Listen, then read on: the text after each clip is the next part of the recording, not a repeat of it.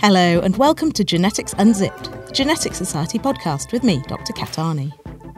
If you know a little bit of biology, you might know that the genetic code of DNA is written in just 4 letters, A, C, T and G.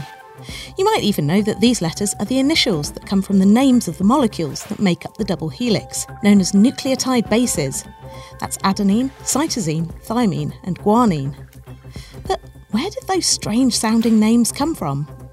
In this episode of Genetics Unzipped, we go from poop to pus to atomic weapons on our journey to learn about the discovery of these vital chemicals and how they got their names.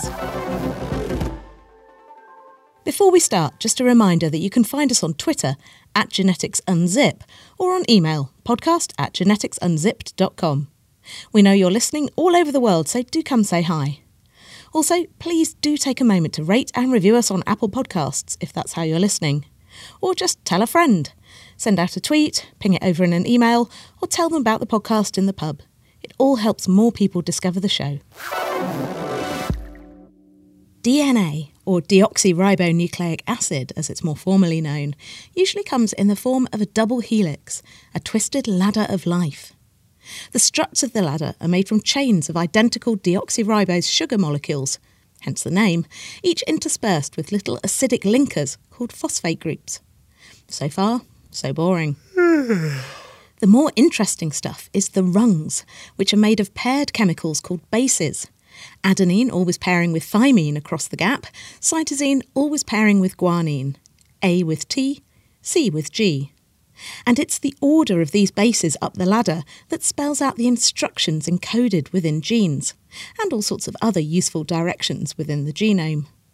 It's a simple genetic alphabet capable of spelling out all the recipes of life. Breaking down the structure of DNA a little bit further, each sugar molecule plus one phosphate group plus one base, whether that's A, C, T or G, adds up to form what's known as a nucleotide, the fundamental building block of DNA. Each base consists of either 1 or 2 conjoined rings of carbon and nitrogen atoms, with a couple of oxygen atoms chucked in here and there for good measure. Cytosine and thymine are each a single ring, known as a pyrimidine, while adenine and guanine have double rings and are called purines. And if you'd like an easy way to remember which bases are pyrimidines and which are purines, just use my handy memory aid. Just remember, purine rhymes with tureen, a vessel that's often made from silver.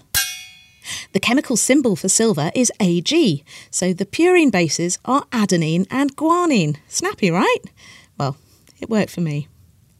Today, the 4 letters of life are starting to make their way into the public consciousness, even if most people aren't familiar with the full names of these nucleotides. Even so, their initials are ingrained into the scientific lexicon and burned into the brains of anyone who's ever worked with or even just learned about genes, genomes and DNA. It's a code that's as inseparable from genetics as the double helix itself. It might therefore be surprising to learn that scientists knew that DNA was made up of these 4 iconic chemicals, adenine, cytosine, thymine and guanine, long before its double helical structure was figured out in the 1950s. So, when were they discovered? And how did they get their unforgettable names? To find out, we need to go back to the bird poop boom of the 1840s. It's the 1800s, and the global population is rapidly expanding thanks to modernisation.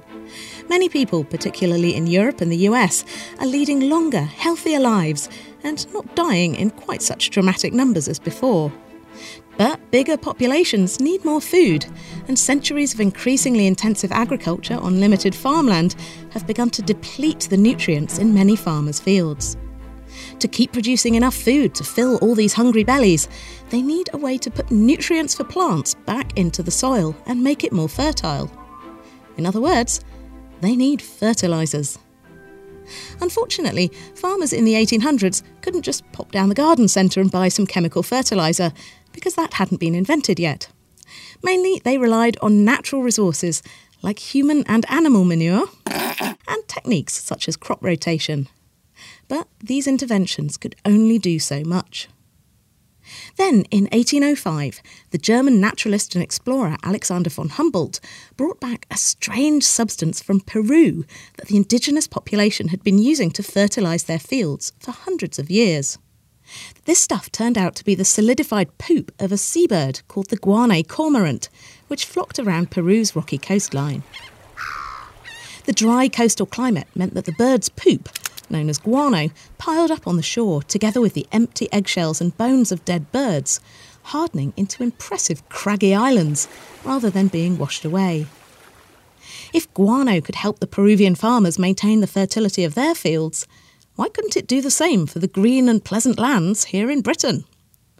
After a couple of years of successful field trials, William Mayer, a businessman from Liverpool, placed the first large order for this white gold, and the guano boom began. This new era of agriculture wasn't quite welcomed by everyone, though. As might be expected from a cargo that's little more than dried bird excrement, when the guano ships reached English shores, the smell was so bad that the populations of nearby towns fled for the hills to get away from the stench. But by the mid-1800s, guano was well known as the best fertiliser a farmer could get, and miners came from far and wide to harvest the stuff on the Peruvian shores. The demand for guano was so high that the guanay cormorant was nicknamed the billion-dollar bird, and the US passed laws stating that US citizens could claim remote islands for the country if they harboured the treasured bird poop. Countries even fought wars over access to guano. Unsurprisingly, scientists became very curious about what made guano so great. Their first observation was that guanay cormorants ate an awful lot of fish. This high-protein diet meant that their poop contained a lot of nitrogen, a vital nutrient for plant growth, making it an excellent natural fertiliser. Next, researchers peered deeper into the poo, bringing forth a flurry of research and papers published in the 19th and early 20th centuries, outlining the molecular components of guano.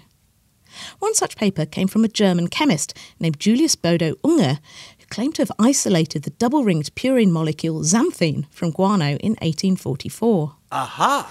But another chemist, Paul Einbrot, wasn't so sure. He pointed out that Unger's molecule didn't have the same chemical properties that had already been described for xanthine, so it couldn't be correct. Oh! Unger took a closer look. He published a new paper in 1846, fully describing this novel compound. He named it guanine, after its stinky source, oblivious at the time that he was naming one of the fundamental molecules of life after bird poo. It wasn't until the 1880s that Albert Kossel, who we'll meet shortly, discovered that guanine was one of the 4 bases in DNA.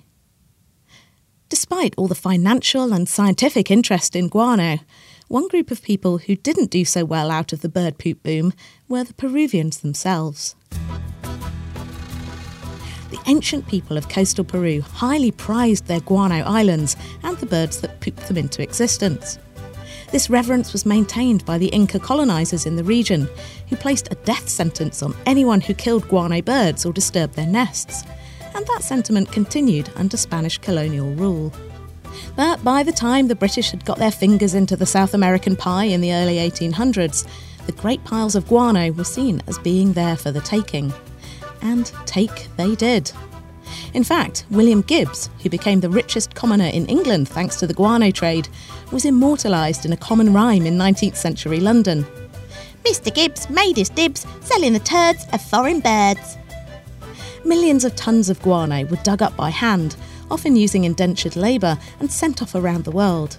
The birds were scared away, and populations shrank as their poop islands were diminished, leaving the Peruvians stripped of their assets, with little to show for their white gold than a trashed ecosystem. The guano boom eventually came to an end when 2 German chemists, Fritz Haber and Karl Bosch, invented a process to grab nitrogen out of the air and react it with hydrogen to make ammonia, a key component of many nitrogen-based fertilisers.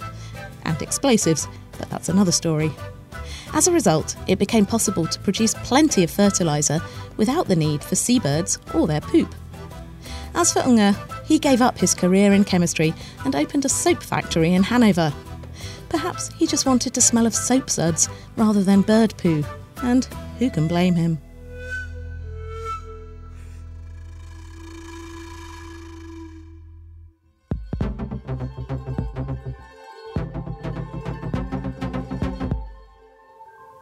While the discovery of the first nucleotide base was almost accidental and its significance wasn't realised until much later, the isolation and naming of the other bases was much more systematic. Unfortunately, our story now takes us from bird poop to an equally disgusting substance, pus, and from there to that most glamorous of locations, the slaughterhouse. The chemical we now know and love as DNA was first discovered in the 1860s by Johann Miescher, a young Swiss man whose budding medical career was cut short by a dose of typhoid that affected his hearing. Switching to science, he headed to Germany to the lab of Felix Hoppe-Seyler, a biochemist whose heart was set on figuring out the chemical components in white blood cells. And the source of those cells? Pus-soaked bandages from a local clinic, supposedly peeled off the infected wounds of battle-scarred veterans, according to some stories. Apparently, Miescher even had to sniff the dressings to make sure he was getting nice fresh pus containing more whole white blood cells, rather than fetid slime. Lovely. After treating the bandages with warm alcohol, salt and acid, Miescher was left with a strange grey sludgy substance that he initially took to be protein. But this curious chemical didn't behave like any other protein known to science, as it seemed to vanish when alkali was added, unlike proteins. And it was very rich in phosphorus, which wasn't a known component of proteins either. For want of a better name, Miescher named the substance nuclein because it seemed to come from the nucleus, that round kernel-like structure in the heart of every cell. And while nobody uses the term nuclein today, it echoes in the technical name for DNA, deoxyribonucleic acid. Although Miescher was convinced that his nuclein was an important new discovery and continued to work on purifying and studying his mysterious molecule, few others were convinced. Being a student, and perhaps lacking the skills or confidence to communicate his findings, Miescher took his time publishing the results of his experiments, preferring instead to discuss them in letters to friends rather than in the scientific literature.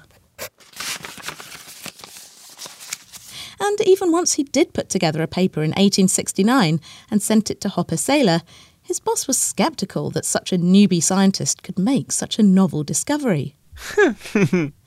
Hoppe-Seyler set about repeating all of Miescher's experiments himself, only allowing Miescher's paper to be published after his own, noting that its publication was delayed due to several unforeseen circumstances. Cool boss. Oh. So, nuclein was real, but what exactly was it made of?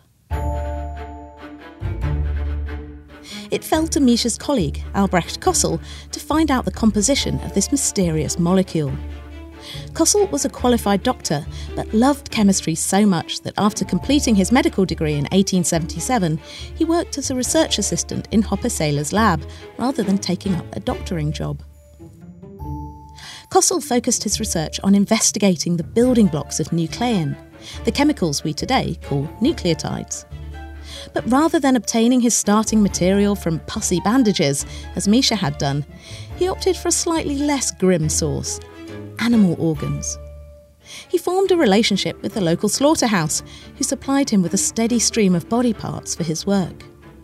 Although extracting nucleotides sounds like a simple experiment, and it's the sort of thing an undergraduate can do in an afternoon with a handy kit nowadays, this was not easy work. The extraction and isolation took 100 kilograms of pancreas from 30 cows, 200 litres of acid, and years of analysis to work out what they had isolated. Eventually, the graft paid off. In 1885, Kossel had isolated 2 nucleotide bases. One of them turned out to be guanine, which already had a name: tick. Kossel chose the name adenine for his other nucleotide, in reference to the pancreatic glands he'd extracted it from, using the Greek name for gland, adon, and the suffix -ine, which means both derived from and containing nitrogen. A few years later, the slaughterhouse gifted Kossel with a different shipment of organs, gullet sweetbreads, as butchers know them. That's the thymus to you and me, a special gland in the chest that pumps out immune cells called T cells. You can probably guess that this is where Kossel and his student Albert Newman found thymine in 1893. But it's also where he discovered cytosine in 1894, which is rather boringly named after the Greek word for cell, cyto. Perhaps he just ran out of inspiration by that stage. Still, we shouldn't complain too much, because luckily for us future geneticists, Kossel chose names that all started with different letters, making writing and interpreting the genetic alphabet straightforward. While the letters A, C, T and G are synonymous with the genetic code of life today, Kossel failed to recognise the significance of the nucleotide bases at the time. Like many scientists back then, and for many decades to come, Kossel believed that proteins were much more important than DNA. After all, given that there were 20 different amino acids and just 4 nucleotide bases, how could DNA possibly carry all the information required for life? If you want to know how that conundrum got sorted out, have a listen to episode 10 from our first series, where we talk about Martha Chase and Alfred Hershey's infamous blender experiments, and also episode 16, discussing how the triplet DNA code got cracked. Nonetheless, Kossler's work provided the necessary groundwork for deciphering the genetic code and unravelling the structure of DNA decades later, and he was awarded the Nobel Prize for Physiology or Medicine in 1910. A recognition that hopefully made all that pancreas squishing worth it.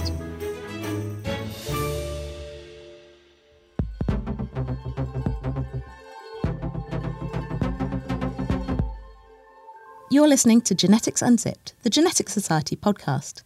You can find us online at geneticsunzipped.com or follow us on Twitter at geneticsunzip.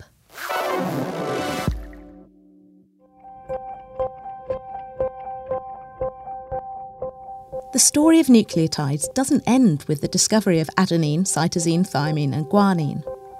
Although C, T, A and G make up the genetic code of DNA, there's another base, uracil or U, that replaces thymine in RNA, a kind of molecular photocopy that's made when genes are read.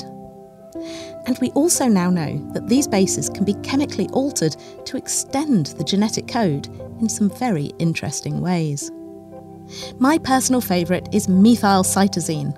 That's regular cytosine in DNA with a little chemical flag attached to it known as a methyl group, 1 carbon atom and 3 hydrogens. Methylcytosine plays an important role in that mysterious and much misunderstood phenomenon of epigenetics, the ways in which cells mark out sections of DNA to help them remember which genes are meant to be switched on or off. For a long time, that was thought to be it. Then came along more modifications: formylcytosine, carboxylcytosine and methadenine. They're all quite rare in the genomes of complex organisms and very poorly studied, but it's looking like these unusual DNA modifications may play particularly important roles in embryonic development, helping to switch genes on at the right time and in the right place, to protect the genome from damage and disruption, or even to pass information on down to the next generation. But while there's just a small handful of modified DNA bases that we know about, there are more than 100 times more base modifications that affect the fate and biochemical function of RNA. These RNA modifications have recently been termed the epitranscriptome, marking out a whole new field of genetics. However, our adventures into the epitranscriptome start a bit further back in time, all the way back to the 1940s, when a young biochemist called Waldo Cohn started work at the Oak Ridge National Laboratory in Tennessee. Oak Ridge might sound like a nice, gentle place, but the researchers there were up to some pretty savage stuff, namely the Manhattan Project, the secret US government research program that produced the first nuclear weapons, including the atomic bomb dropped on Hiroshima in 1945. Cohn's task in the project was to investigate the biological effects of the kinds of radioactive products that might be produced by atom bombs, known as fission products.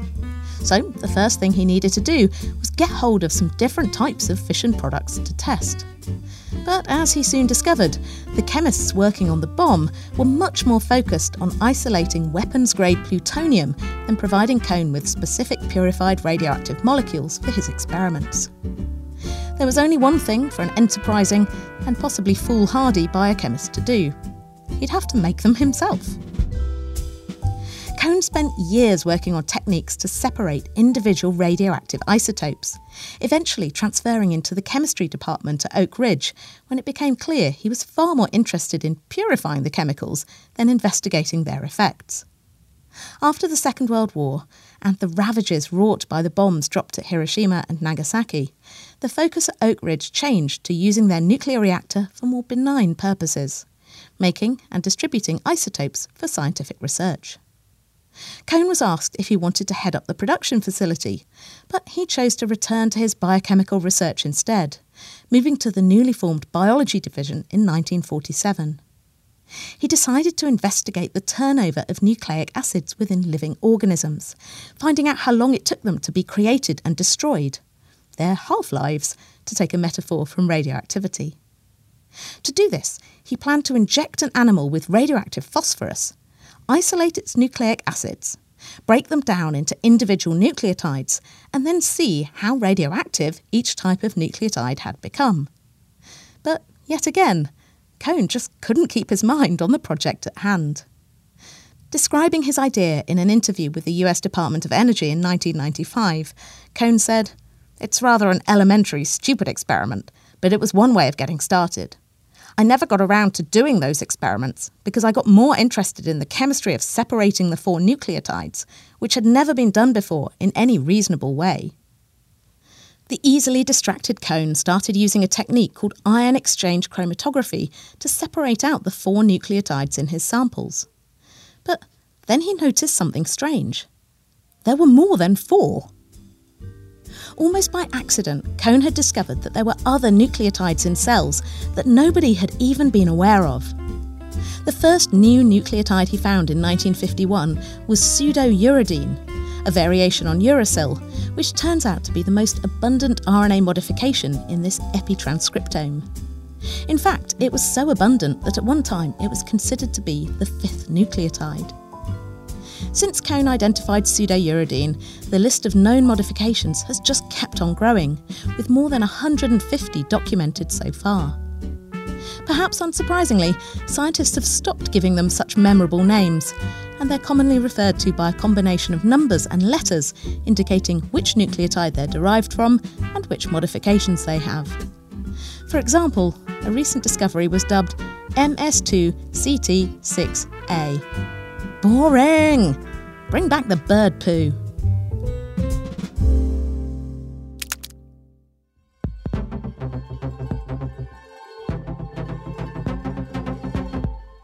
That's all for now.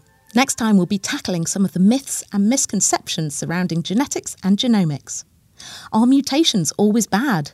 If you're more like your mum, does that mean you've inherited more of her genes? And is there such a thing as a perfect genome? For more information about this podcast, including show notes, transcripts, links, references, music credits, and everything else, head over to geneticsunzipped.com. You can find us on Twitter @geneticsunzip, and please do take a moment to rate and review us on Apple Podcasts. It really makes a difference, and it does help more people discover the show. Genetics Unzipped is written and presented by me, Kat Arney, with additional scripting and research by Emily Nordvang. It's produced by First Create the Media for the Genetics Society, one of the oldest learned societies in the world, dedicated to supporting and promoting the research, teaching and application of genetics. You can find out more and apply to join at genetics.org.uk. Our theme tune was composed by Dan Pollard, our logo was designed by James Mail, our audio production is by Hannah Varrell. Thanks for listening, and until next time, goodbye.